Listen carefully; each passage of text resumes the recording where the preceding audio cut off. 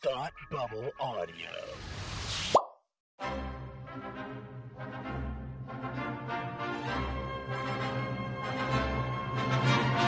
Look, up in the sky! You will never find the more wretched hive of scum and villainy. Welcome to Beer with Geeks with Tim and Frank.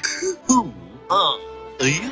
I'm Batman. I am Iron Man. Your friendly neighborhood Spider-Man. Hi, Christopher. I'm Nero. My name is Inigo Montoya. You're a wizard, Harry. A couple of guys with a couple of beers and a whole lot of pop culture nostalgia. Make it so, number one. Ladies and gentlemen, the Beatles. Named the dog Indiana. Life finds a way. I am serious. And don't call me Shirley. Now sit back and crack open a cold one, because it's time for Beer with Geeks. It comes in paints. Shaken, not stirred. Great Scott! I was way off. I knew it started with an S, though. Hi, and welcome to Beer with Geeks, where two geeks geek out with beer. I'm Tim, and with me, as always, is my man who loves to look back at things, Frank. How are you today? Feeling very retrospective today. How about you? Oh, I meant that you literally like to look over your shoulder because you have this impending sense of doom about Constantly. your presence. Yeah. That's kind of where I was taking it. Just regular good old paranoia. Just good old paranoia. That's what I meant. Oh, sure. Yes, well, Frank, I'm glad that you're doing well. I am also in the camp of doing well, so Good. I'm glad that we have both been camping and that it was a good experience. I'm glad. I'm very glad to hear it. That's what I've taken out of this I am conversation. glad to hear it. To hear it. Aha. Very good. Frank, what are you drinking? The beer. I have a new one tonight. I have one from the Portico Brewing Company called their Chroma Amber Ale. And oh, this is very good. Okay, so this is designed, brewed, and packaged by Portico Brewing Company and it was brewed in Ipswich, Mass. Lovely. Right down the street from me. Yeah, this is a very good, heartily hopped ale, floral notes with subtle spice, balance embodied. And it's actually quite it's a little hoppy, a little hoppier than I expected. But not terribly bitter. 6.1% ABV. This is very good. This is very good. Portico Brewing Company, Chroma Amber Ale. I'm into it. Cool. What about yourself? What do you got on tap? I am drinking a Stone Tropic of Thunder lager.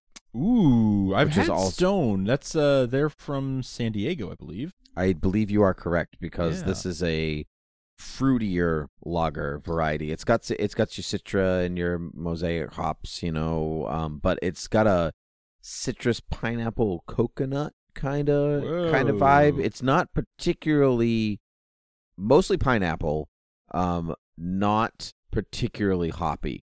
Okay. Even for a lager. It's kind of like leaning away from lager, actually.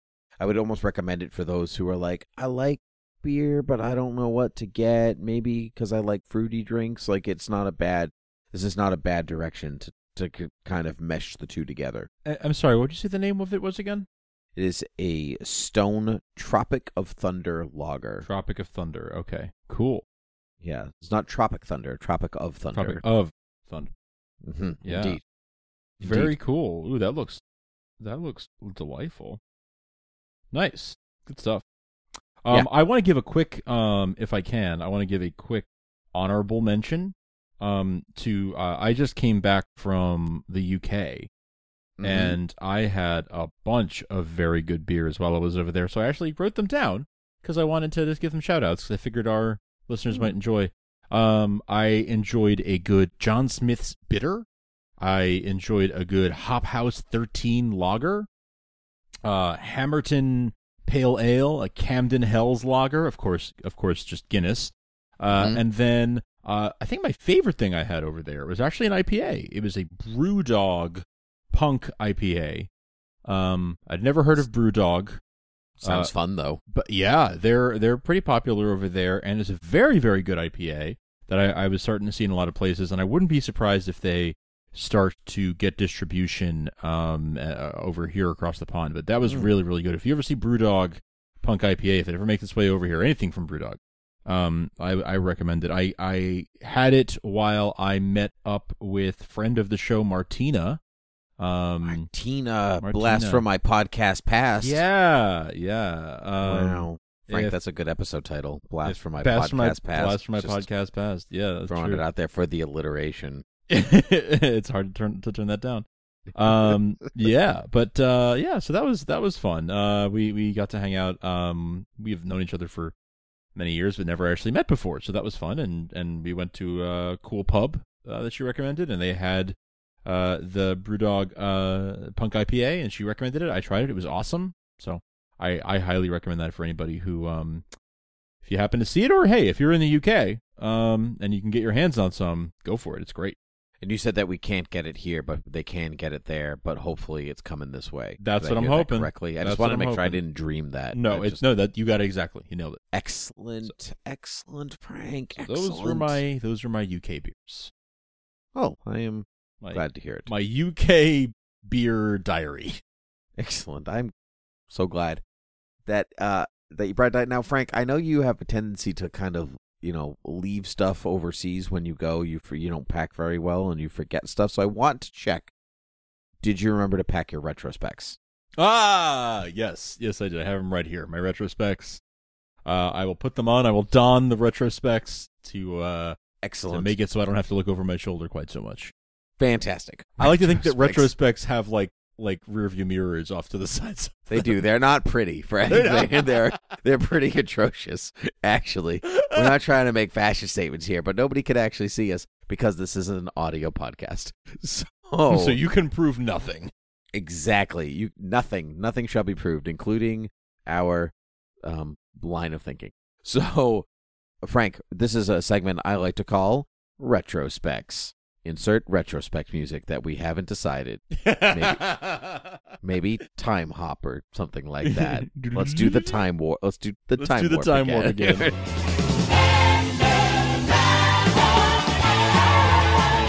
Something like that. Anyway, so Frank, we kind of did a retrospects launch when we looked at the X-Men film franchise when it was completed.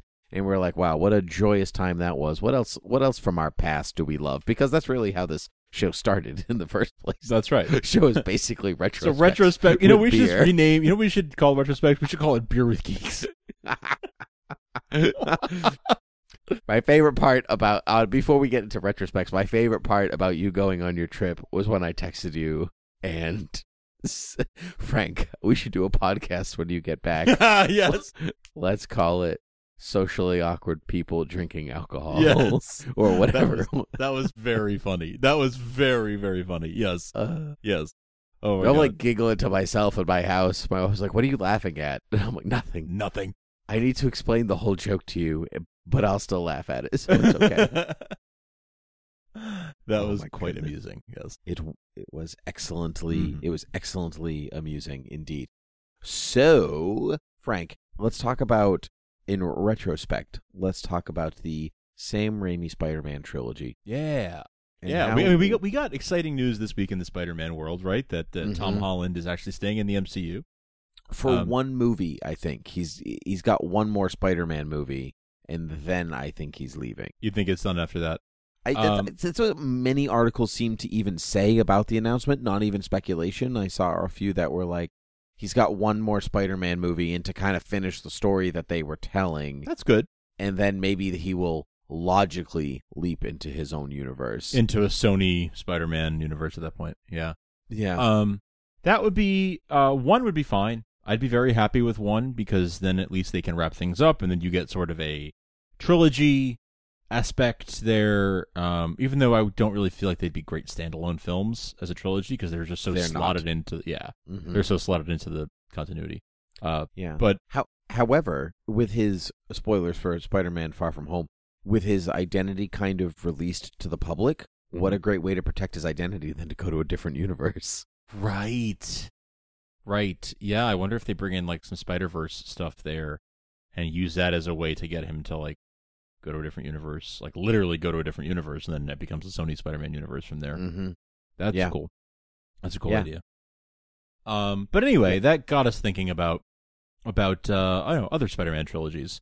And there's really only one other one. There's only one other trilogy, right? Yeah, and I mean, it was almost 4 films, and we've done a commentary on the first Spider-Man film. Yes, aptly named the Science Award. If you'd like to go back and check that out, I'll put it in the show notes. Indeed, Frank, I actually watched Spider-Man 2 fairly recently, the last couple of weeks. It was I just had a hankering for a good quality superhero movie, and I was like, I haven't seen it in quite a while, and I was really, really hoping that it would be wonderful, like I remembered it being, and I gotta tell you, it was better than I even remembered. What a magnificent movie! Yay.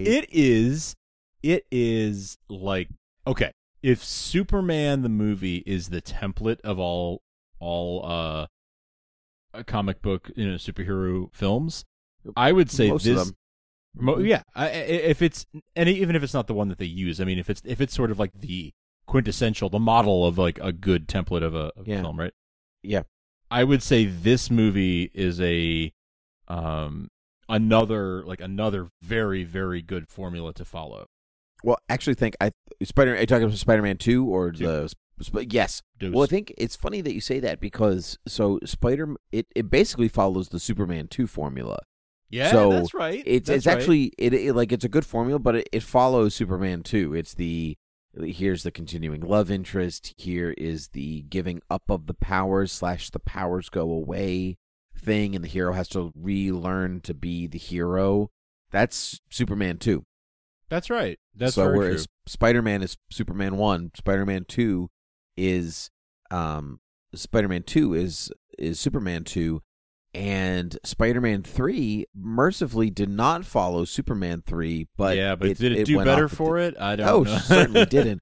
Which would lead me to wonder, Frank, if Superman 3 was good, would Spider-Man 3 be good? I see what you're saying. If Superman 3 had been good, would that lay a template for good third movies? Like the good third place to take your hero. Or the good third story to tell. Yeah, that's interesting. If they had set a good example, would others be able to follow suit more easily? Yeah, maybe. I don't know. It's hard to. I don't think there was any chance of that movie being any good just because Superman 3, because of the politics involved with the Salkinds and everything. Like there was just so much. I don't think there was ever a chance of that movie being any good. But certainly not. It's interesting to think about. But let's take it back. Let's take it back to 2002 and the very first Spider-Man film. Did you see it in theaters? Did I see it in theaters? Yes, of course I did. I saw it many times in theaters as a child because I was of that ripe old age of however old I was. And I saw it a few times. And we had a second string movie theater, like a Bijou, like it's the cheap $3 tickets. And I remember seeing it there after it had released in theaters. So I think I saw it like maybe 3-4 times. I have a vague memory that you did not see it in the theaters. Correct. That's correct. Yes, you watched it with your sister on DVD, right? Bingo. Yep. That's exactly right. And we were instantly like, this is the best movie I've ever seen. Let's watch it 1,000,000 times.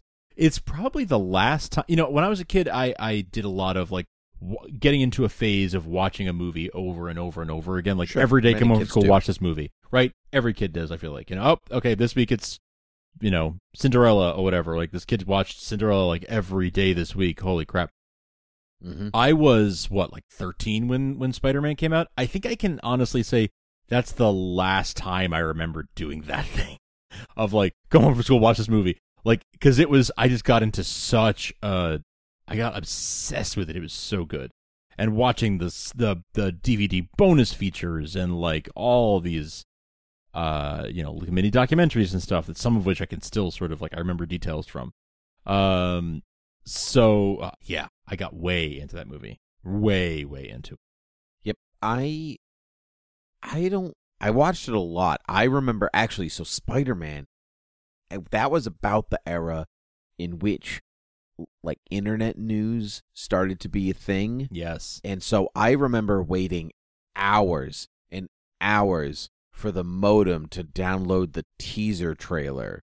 But it was like the teaser of the teaser. So it was just CG webbing. And then it was like Spider-Man. And that was it. And I waited hours just for that to load. So this is before even the one with the Twin Towers in it then.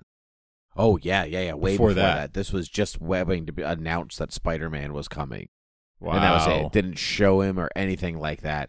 And there was a website that I would check. That's actually how I discovered IGN originally.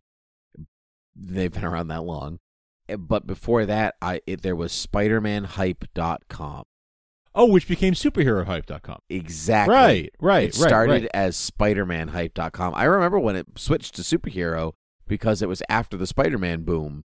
And like they were making more movies and they switched to superhero. And as a child, I was like, stupid. This website used to be about Spider-Man and now it's about all these other heroes. And I don't like that. Like, hilarious. But that was like my first introduction to set photos and things like that. That was the first time that I learned what that was. And I saw the Green Goblin in the Times Square set. And, you know, like, this is what he looks like. And they were like, he looks like a Power Ranger. This is dumb. This is not the source material. How dare you? Let me see. That would have been in 2001. So I would have been 13, 14 years old because I was, I guess 14, 15 by the time it came out. So, oh my goodness. Yeah. So Spider-Man, the first film, was like important for me because it like taught me in a weird way, like, this is how you fandom. If that makes sense. Yeah. Oh yeah. Okay. I get that. I totally get that. Yeah. This is how you search for news. This is what you like look for and don't look for. And it was Spider-Man and the first Harry Potter movie simultaneously that kind of did that for me. That's right. Because Harry Potter came out the year before, but I remember about like, oh, this person got cast and this is what it looks like and so on and so on and so on and so on. For me at that time, it was Spider-Man and Attack of the Clones came out the same year. Sure. So those are the two things that I was starting to get myself into. But really, it was Smallville a couple of years later where I would say I learned how to fandom. That was the first time I like joined a fandom. What an interesting question that is. Like, yeah. How did you learn to fandom? Because I can pin directly where I started to read comic books for real, and not just like someone grabbed one for me for my birthday or for like, Christmas or in the grocery store or whatever, but like where I started to ask pointed questions. Did I ever tell you that? Do you know the story? Did I ever tell you this? I think your first comic book. I mean, not my first comic book, but like when I first started to like read comic books for real. Not like, because when I was a kid, I would like try to find the No Man's Land collected editions and things like that. I did that. And I know your story about like Spider-Man comics, like the Green Goblin. Oh yeah. I'm talking like now I'm going to the store every week to buy comics. I don't know if I do know that. Oh well, let me tell you a story. Please do. Anyway, everyone knows, most people, some people, a few people, maybe one person knows Palmer of co-host Academy Rewind. He will live in infamy. And Palmer and I used to work together at Blockbuster. Fun facts all around. Back in the Blockbuster heyday when lines would be out the door to rent movies still. And he came into work one day, and everybody that we kind of worked with was like into like, comics and movies and, comics, movies, tattoos, video games, whatever. It was just like a cool collection of people. Pop culture. Depending on your definition of cool. And Palmer came in one day and he was like, Wonder Woman snapped Maxwell Lord's neck. And I'm like, I have many questions. One, who is Maxwell Lord? Yeah. Why does that matter in any way, shape, or form? And then why did she do it? And he would, and this was at the same time that like Red Hood started to be a thing and like all this stuff. So then he's like bringing me books and he's like, this is Sacrifice and Maxwell Lord and Blue Beetle gets shot and he dies and this and this and this and this and this and this and all this. And all of a sudden now I'm going to the store to find out more. And that's just at the cusp of Infinite Crisis. Right. And so I will always credit Palmer and Infinite Crisis for like my dive into comic book fandom. But it's cool. What a but good anyway, time to be a fan too. Oh. It was a good time to be a fan. And so, but speaking of good time to be a fan, Spider-Man and Spider-Man 2 truly marvelous. Spider-Man 1 is very antiquated in a way that it's weirdly in a way that Superman the movie is not. Right? Isn't that so interesting considering like it's the same template, but like Superman the movie is somehow a little more timeless? Yep. But yeah, I agree. Spider-Man, as much as I was obsessed with that movie, it hasn't aged extraordinarily well. It feels like a movie from that time.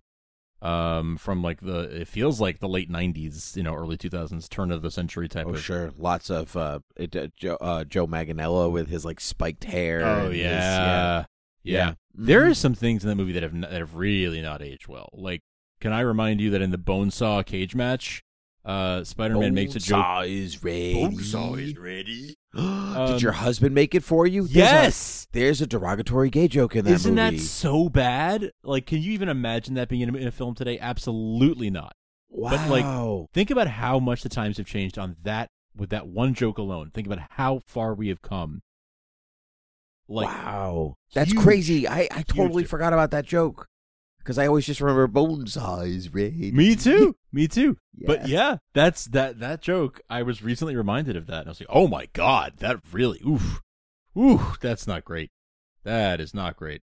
So yeah, that's crazy. That's insane. A good sign of just how like what a big upheaval there's been in the last few years, and just how much the film has not aged with the times very well. No, socio like political culture has like changed. So much of film, and film is such a reaction to that, as well as a contributing factor of change at the same time. Right. Wow. From a comic book adaptation standpoint, Spider-Man is a fairly realistic retelling of the Spider-Man origin story, but this is an era where they like barely trusted that audiences would be okay with Spider-Man's spider suit. Remember that? Yeah. Right. Yeah. Right. Because at the same time, the X-Men are in their leather uniforms. Jumpsuits. Yeah. Uniforms. Yeah. Whatever you want to call them. Yeah. They're leather jumpsuits, and the Green Goblin is like a Power Ranger, and organic web shooters. People they felt like, people won't trust that this guy, because I hesitate to call him a kid, is a genius. And so he's nerdy and quirky, but maybe he's not a genius, and so we'll have to give him organic web shooters. Right. Yeah, they made a lot of those interesting decisions. They weren't sure that, I mean, just in general, Hollywood wasn't sure that people were ready for, superheroes wearing spandex. Like, oh, that just looks too cheesy, it looks too corny. But really, some of the things they came up with now look cheesier in retrospect than you mean costumes or costume-wise? The fashion was. The Raimi Spider-Man suit is just an excellent. It's an excellent costume. It is. But I'm talking about like the Green Goblin looking so. It bothers me so. It bothers me. Right, looking so much like a Power Ranger. That looks cornier now than I think it would have if they had done something a little more comic accurate. It's true. If they had him literally transform, then I think it would have worked to their advantage.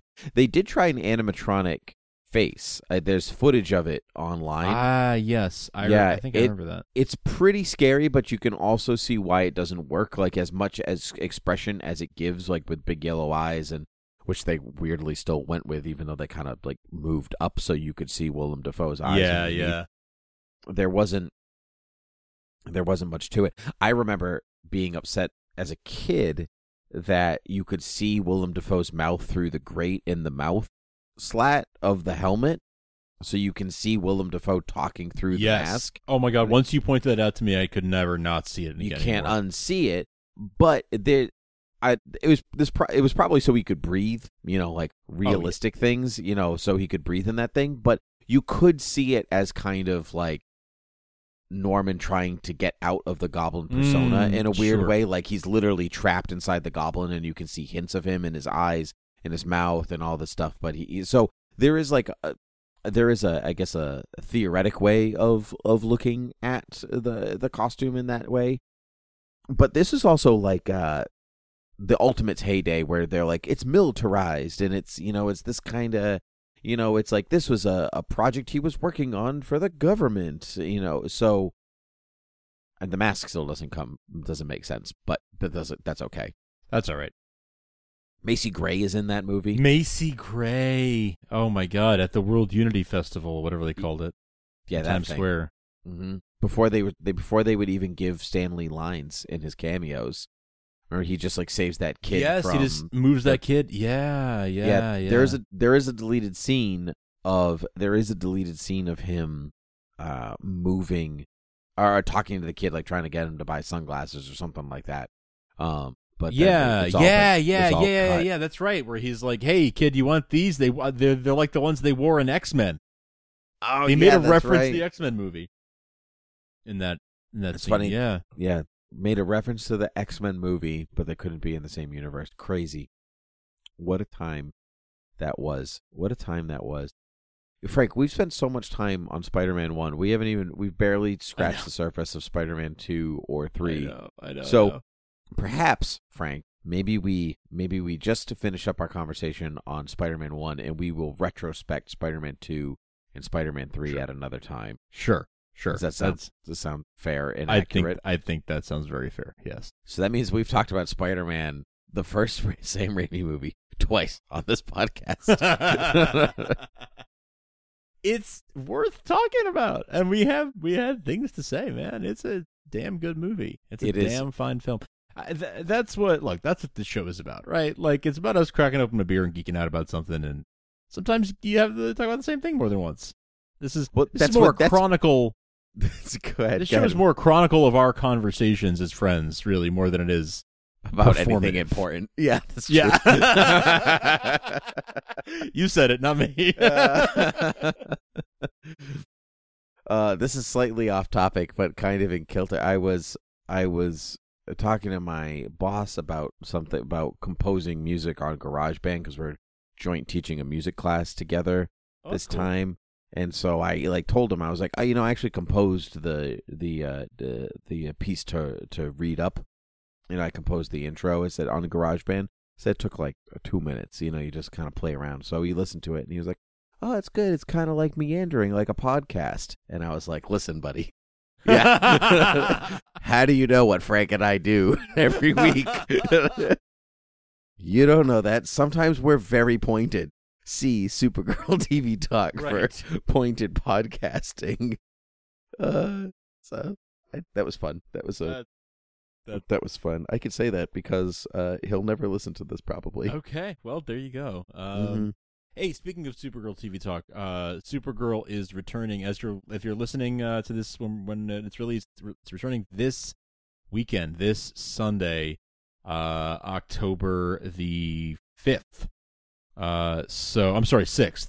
So please, if you enjoy Supergirl, check out Supergirl TV Talk, because we will be covering that, season 5 and everything that follows, going forward. So check that out. I'm actually super excited for season 5. Actually, speaking of all of that, Frank, you were away, and this is not related to Spider-Man, but kind of fits into retrospect. Can we talk about that Brandon Routh image of him as Kingdom Come Superman? Just for a second. Man. Just at the tag, because that's what I've always wanted ever in life, I think. Like, I can't believe it's happening. I still have not really wrapped my brain around the fact that this is really happening. Brandon Routh is coming. He's suiting up as Kingdom Come Superman and is doing it again. He is going to be Superman again.